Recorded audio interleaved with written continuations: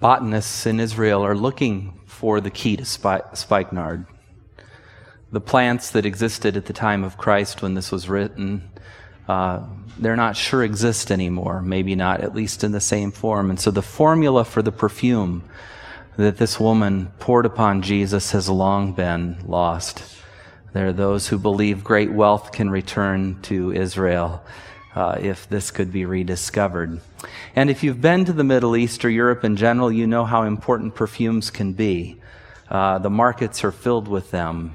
And perfumes are used, of course, for different things.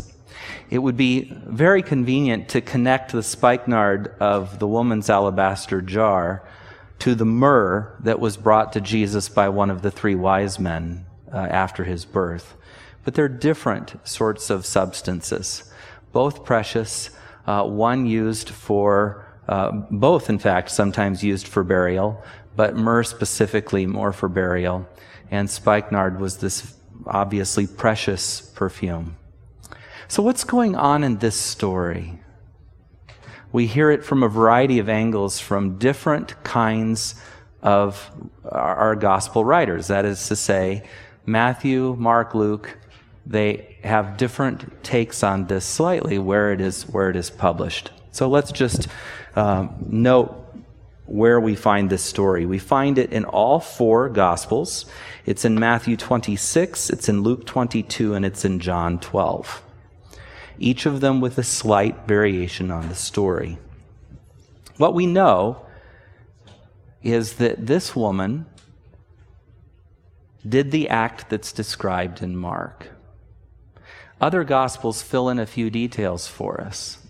There's a quote Jesus gives, "To the one who's been forgiven much, then much love follows that," so to speak. There's the idea that Simon, whose home they were eating at, had not welcomed Jesus. But this woman had not only anointed him, but kissed him and made him very welcome. Mark's intention, it seems to me in this story, is to contrast again the understanding of the disciples as they exist formally, in this case Judas Iscariot, and to contrast that with the understanding and simple faith and simple act of giving that this woman expresses. The difference is held as a contrast. So we'll get to that in just a minute in the next section that we read and I highlight. I want to apologize. I did not catch the way in which the bulletin heading was listed. It should say Jesus, the Son of God, because that's the final iteration of this series that we've been on. And we'll get to that in the conclusion today very shortly. For me, this story concentrates a couple of very important ideas. And I'm just going to throw these out and see how they resonate with you. The first is that for this woman, whatever her interaction, whoever she actually was, for this woman, what Jesus had done for her was worth a gesture that required significant financial outpouring. And I wonder at our own gestures of gratitude. I wonder at my own responsiveness along those lines. If Jesus has given everything for me, if he's done all for me, if Christ has poured himself out ultimately for me, what's my response? $1 here, $1 there. This woman's response was to take something precious, something expensive, and not take a dabber and put a little under his ears or smear a little on his hair. She poured it out. Can you imagine we might even think of it as a stench, right? Can you imagine the overwhelming nature of that fragrance as it filled the space? The other thing I'm struck by is Jesus' response. How many of us don't like to be fussed over at all? Very little. You don't really like to be fussed over. Oh, all of you like to be fussed over? Excellent. This will be harder for you to relate to, or not. Maybe it'll be very easy for you to relate to. Jesus accepted the fussing over. He didn't eschew it. He didn't criticize it. He didn't second guess it. He didn't try to control it. He didn't try to manipulate or manage it. He didn't condemn it. He accepted it. And that tells me something very important about Jesus. When you're ready to give him a gift, when you're ready to acknowledge what he's done for you, he'll be ready to receive it. Whatever that is. Jesus is ready to receive your gift, your praise, your love, your tears. Jesus is ready to accept your perfume as you pour it out over his life. The third thing that this pericope, we covered that word before, but for the sake of review, that section of Scripture that deals with this anointing of the woman would be called a pericope. That little section of Scripture that we're dealing with in this reading focuses on something else too. It is a contrast of spirits between a controlling heart and a grateful heart, between a heart that seeks to manipulate a system or to find a space of gain or position or honor, and a heart that's willing to be humble and poured out. And most of all, it highlights the difference between what it is that she seems to have grasped and what it is the disciples failed to understand. Because remember, when we speak of not just the disciples, but all who followed Jesus, there was seeing and there was seeing, vision. There was hearing and there was hearing that took place. And the discernment factor was a spiritual gift. Here's a woman who saw and understood. Listen to Jesus' words.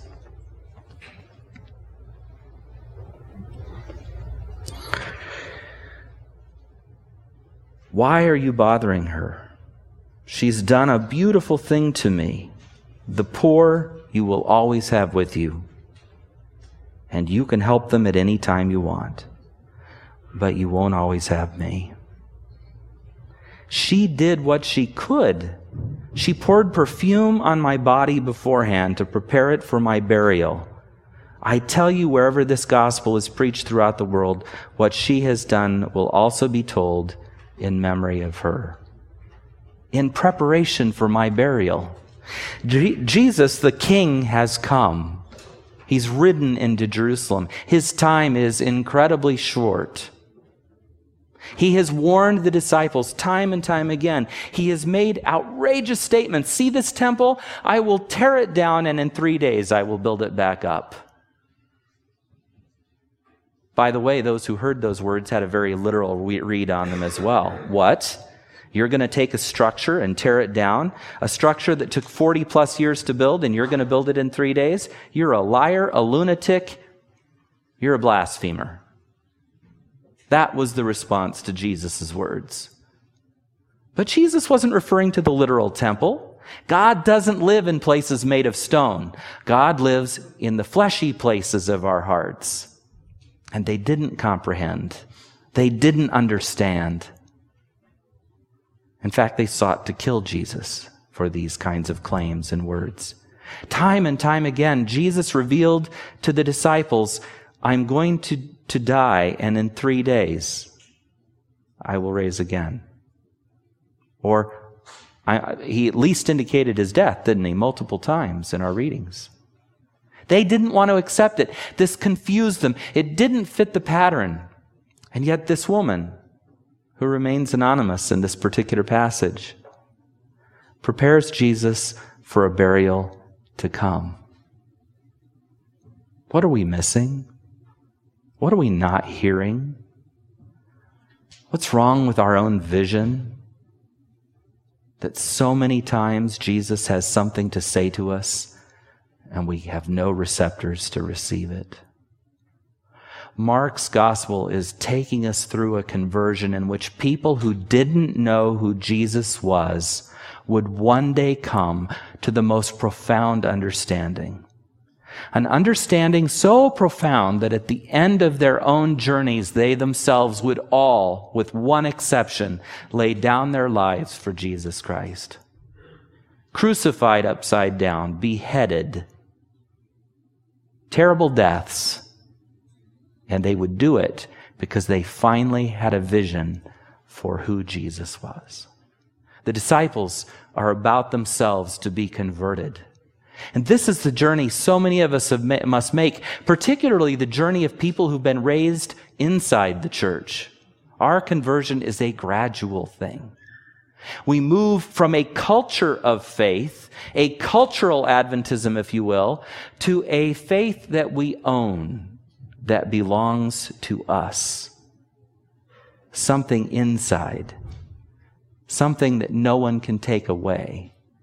A personal vision that comes from having heard and having seen and having journeyed and having finally believed.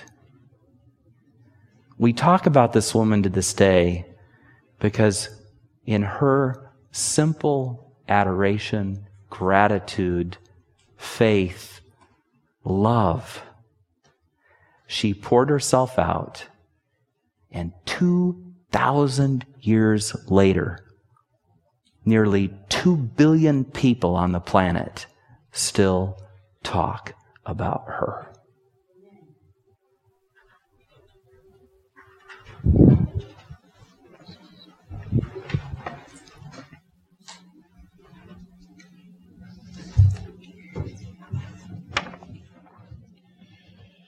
From the Gospel of Mark, chapter 14. Now the Passover and the festival of unleavened bread were only 2 days away, and the chief priests and teachers of the law were scheming to arrest Jesus and to kill him. But not during the festival, they said, or the people may riot. Then Judas Iscariot, one of the 12, went to the chief priests to betray Jesus to them. They were delighted to hear this and promised to give him money. So he watched for an opportunity to hand him over. While they were reclining at the table eating, Jesus said, "Truly I tell you, one of you will betray me, one who is eating with me." They were saddened, and one by one they said to him, "Surely you don't mean me." "It is one of the 12, he replied, "one who dips bread into the bowl with me." "You will fall away," Jesus told them, "for it is written, 'I will strike the shepherd, and the sheep will be scattered.'" They went to a place called Gethsemane, and Jesus said to his disciples, "Sit here while I pray." Returning a third time, he said to them, "Are you still sleeping and resting? That's enough. The hour has come. Look, the Son of Man is delivered into the hands of sinners. Rise, let us go. Here comes my betrayer." Just as he was speaking, Judas, one of the 12, appeared. With him was a crowd armed with swords and clubs sent from the chief priests, teachers, and elders. Now the betrayer had arranged a signal with them. "The one I kiss is the man. Arrest him and lead him away under guard." Going at once to Jesus, Judas said, "Rabbi," and gave him a kiss.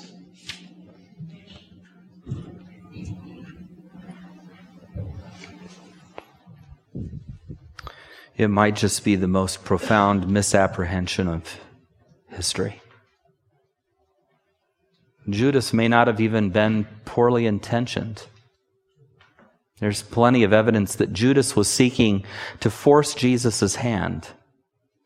That if Jesus was in fact arrested and was in fact tried, he would not only admit to being king, but would emerge as king and begin to use his powers in a kingly way.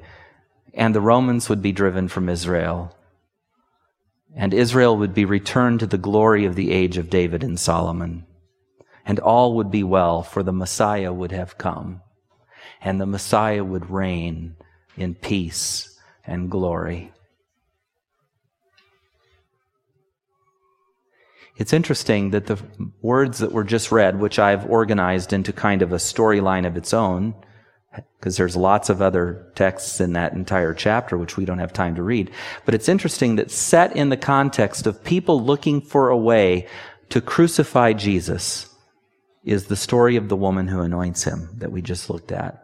And right after it, immediately after that story, Judas's response to her generosity in Mark's gospel, Judas's response to her outpouring of love was to present himself to the priest as one who would betray Jesus.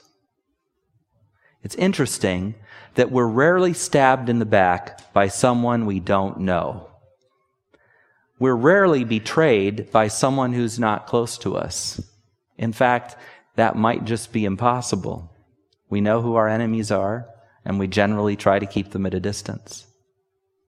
We are betrayed by those we love, and we are betrayed by those we think love us. And so it is with this Christian greeting, this Middle Eastern greeting of hospitality. Greet one another with a kiss, Scripture says. And so it is that Jesus is greeted by Judas, the betrayer. The arrest will follow, and the crucifixion, and Judas will end up hanging himself, dropping off of his hanging rope down a cliff and being disemboweled. He'll be buried in a field that's purchased with the betrayal price, and the gospel will go forward.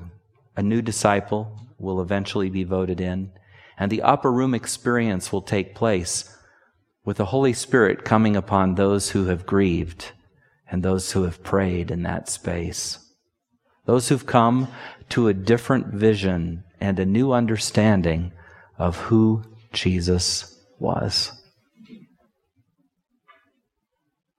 We don't want to be in the group of betrayers.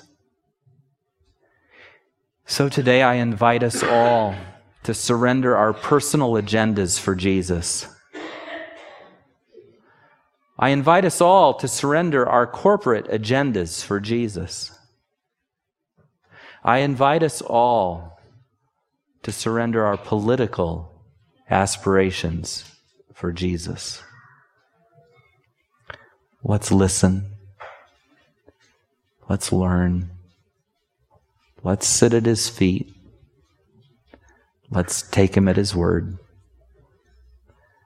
Let's trust. Let's hope. And above all, let's pray. Not falling asleep, not failing him in his hour of trial. And even as I say these words of exhortation, in a way, it's too late. It's already happened. I have betrayed the Master. You've betrayed the Master. We have acted in ways that are contrary to faith and grace and hope. We've acted in ways that are contrary to the Spirit who is with us and given us. We've acted in ways that are faithless and blind, like the disciples. The story is told not to make them look stupid. They weren't. We know the disciples, Peter in Jerusalem and Paul in the world church, went out and founded a movement based on the teachings of Jesus that had been rejected by Judaism by and large. The reform he had hoped to bring to a faith did not take. Instead, it emerged as a denomination in which we now participate, a religion we participate in, Christianity. We know that these men were not deficient as human people go. They were human people who did not see and did not hear, and who slept when Jesus said, "Watch with me." That's us.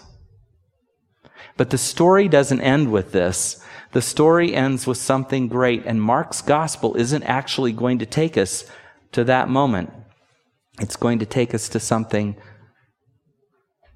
interesting and profound. it's going to take us to a conclusion that isn't derived at by any of Jesus' followers. It's derived at by the enemy. Listen as we read the next passage.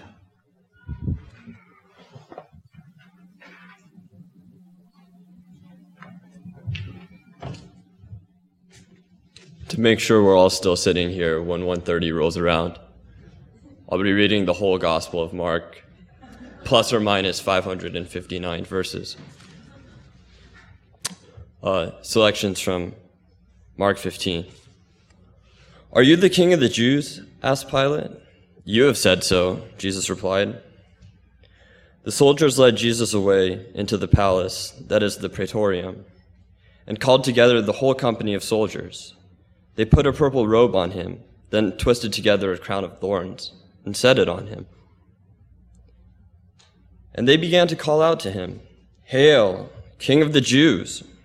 Again and again they struck him on the head with a staff and spit on him. Falling on their knees, they paid homage to him. And when they had mocked him, they took off the purple robe and put on his own clothes. They led him out to crucify him. They brought Jesus to the place called Golgotha, which means the place of the skull. Then they offered him wine mixed with myrrh, but he did not take it. And they crucified him.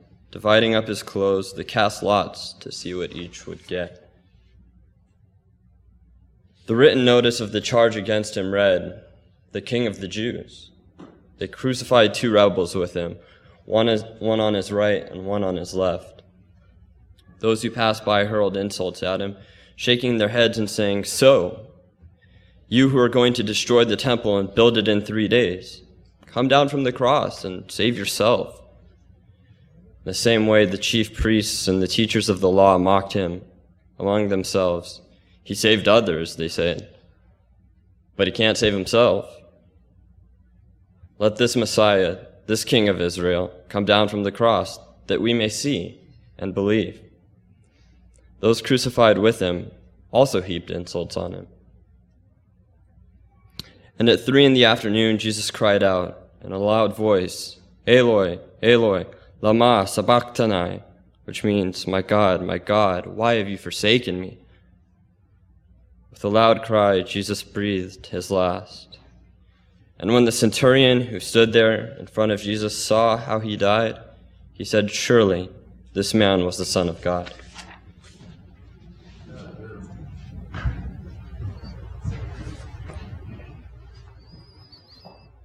In many a sermon, I've spent time focusing on the physical torture that Jesus endured, focusing on the beating, focusing on the cross that he had to carry, focusing on the torture of crucifixion itself.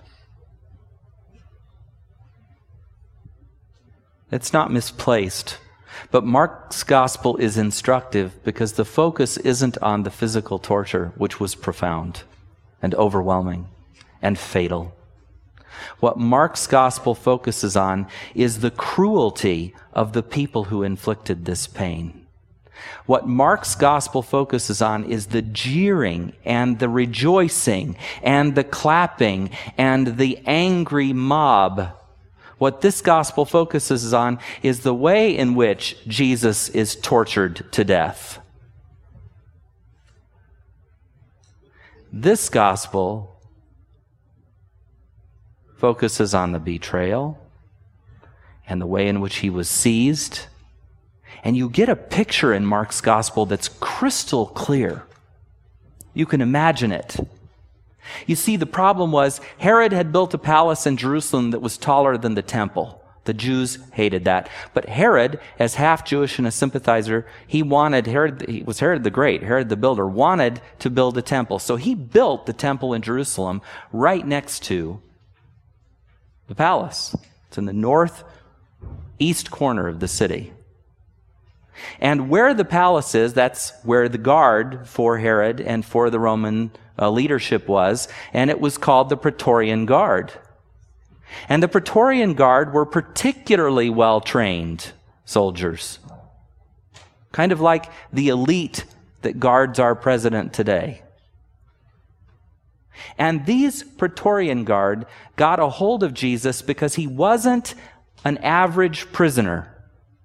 He was a political prisoner. And the Roman Empire had no patience for would-be kings. There is one king, and his name is Caesar. Hail Caesar. And you worship Caesar. That was the law of the land. King God. The Jews, of course, would not do that. They were monotheistic and focused on the worship of the true God. But Jesus, the king, is taken by the Praetorian Guard into the Praetorian court and spit upon and beaten with a stick and hit with fists. A crown of thorns is dug into his skull and the blood flows freely. Mark doesn't focus so much on the whipping that he endured, but you get this picture of a group of soldiers who are harassing him, and worse, not the physical piece, but harassing him and mocking him as King of the Jews. A king should have power. A king should have protection. A king should have a degree of authority and command, and they diminish that in every way. They tear him down to nothing. He's a dog to be kicked and spit upon. Not just a dog, a mangy dog to be kicked and spit upon. He's dragged around a kangaroo court and ultimately crucified. And the Jews who have called for his crucifixion and said, "Set Barabbas free, not Jesus," those same Jews are now mocking him. You helped others, can't you help yourself? Come on, big guy, show us what you've got. They too participate in the cruelty, in the diminishment. They too try to drag down his greatness. They too mock it. Is this the guy who said he could tear down the temple and in 3 days rebuild it? Look at him now, naked and shaking on a tree.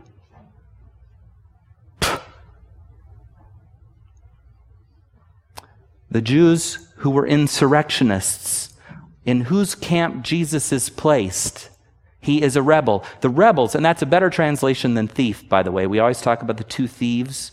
Rebel is a better translation. They were insurrectionists, crucified to make a point to all of the people who came in and out of that city and in and out of that temple. We here in Rome take care of the rebels.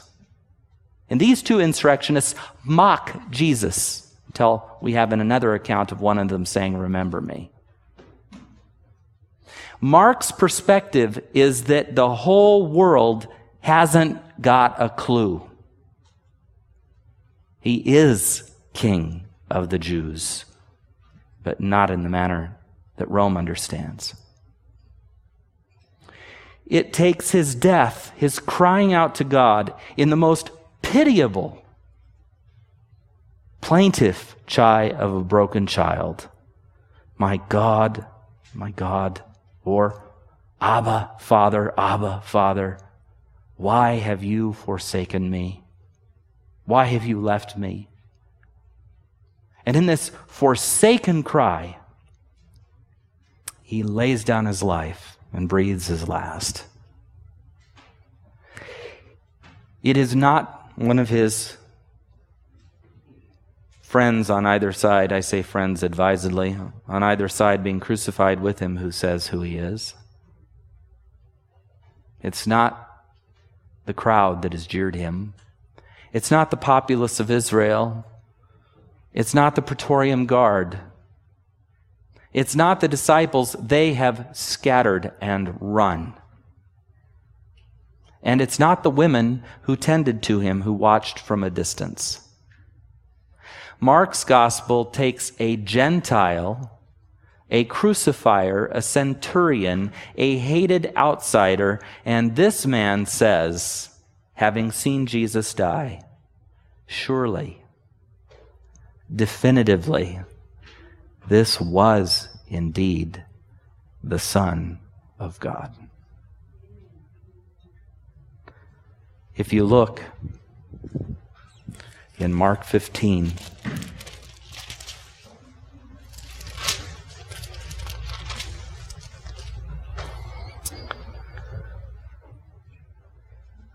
that's where the story of the crucifixion ends. Mark goes on to tell of the burial of Jesus, and he goes on to tell briefly of the resurrection of Jesus. It's not anywhere near as long as Matthew or Luke's accounts. It's a footnote, comparatively. But it is this confession on which the disciples will eventually reconvene. They will eventually come back together. They will remember the texts that Jesus referenced in the old, what we call the Old Testament, in their Bible, about the prophecies that would be fulfilled in the one to come, the Anointed One of Israel. They remembered Jesus' words and saw application and fulfillment. And through prayer and insight of the Spirit, they were eventually emboldened to proclaim what a Gentile Roman centurion had proclaimed: surely this was the Son of God. I pray, as I conclude this series, that that is your confession as well. That after the journey from understanding Jesus as just an interesting teacher, to seeing him as a teacher with shmika, with power, to seeing him as a prophet, to understanding the ways in which he might have fulfilled the messianic predictions and prophecies, to hearing Jesus' self-descriptors using the terms of Ezekiel, Daniel, and Revelation as Son of Man, prophetic and messianic and priestly.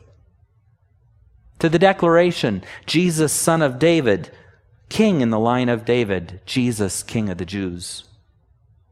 And finally, the progression ends with this confession: Jesus, Son of God. The light has dawned. The message has been stated. The gospel has been brought forth. And now it will be a gospel not for the Jews only, but for the Jews and the Gentiles, and indeed the whole world. As the disciples were converted, I pray we might be converted. Convinced, changed, shaken, motivated, enraptured, taken, invigorated, enlivened by the idea that he is Son of God, the Savior of the world, our King. And I pray that as that takes place, our congregation here will continue to move and continue to grow and continue to blossom. May God bless us to that end. Peter, I think you have a closing hymn for us. Let's pray. Lord, thank you so much for being with us this Sabbath and all Sabbaths that you're here with us. Lord, thank you for the opportunity to serve with you and to come together as a family. Lord, about 11 years ago, we were looking for a new pastor, and we went through a process to find what turned out to be, lucky for us, Greg Honus, Jill Honus, and Brennan Honus. Specifically for Pastor Greg, I don't know that he knew what he was getting into, nor did most of us know what we were getting into. But Lord, it's been a blessing. For the last 10.5 years, we've had the honor of Greg, through you, Lord, Greg leading us as pastor of our church. We've grown together as a family. We've watched his family grow up, his son grow up. We've had the honor of serving in many ways to assist him in his pastoral leadership here, Lord. And we trusted you, and you didn't let us down. We thank you for that, Lord. Amen. Also, God, we think about Greg moving forward into a new role, into a new capacity, and facing new challenges. So we know that with you, he is up for it. But we also take this moment to ask for your blessing, your strength, your encouragement, add to his discernment, add to his judgment. Help him to be leaning on you and to hold on to you as he holds on to each of the groups that are in his charge. And may you continually walk with him and give him the confidence that he doesn't have to be nervous, he doesn't have to be concerned, because you are always with him. Amen. Help us all to remember that you go with us. So for all these blessings and for the blessings that are still to come, we thank you, Lord Jesus. Amen. And so today, Lord, we stand in the oneness of your love, and we lift up our friend and our pastor, Pastor Greg, and his family. We thank him for the service and ministry and love that he and his family have shared. And in the oneness of the same love, Lord, we release him, we let him go. And with that same love, we know that you will walk with him in the ministry that lies before him. Amen. Amen. You may be seated. Thank you all. And so I leave you with this blessing. May the grace of our Lord Jesus Christ be with you now and forevermore. Amen.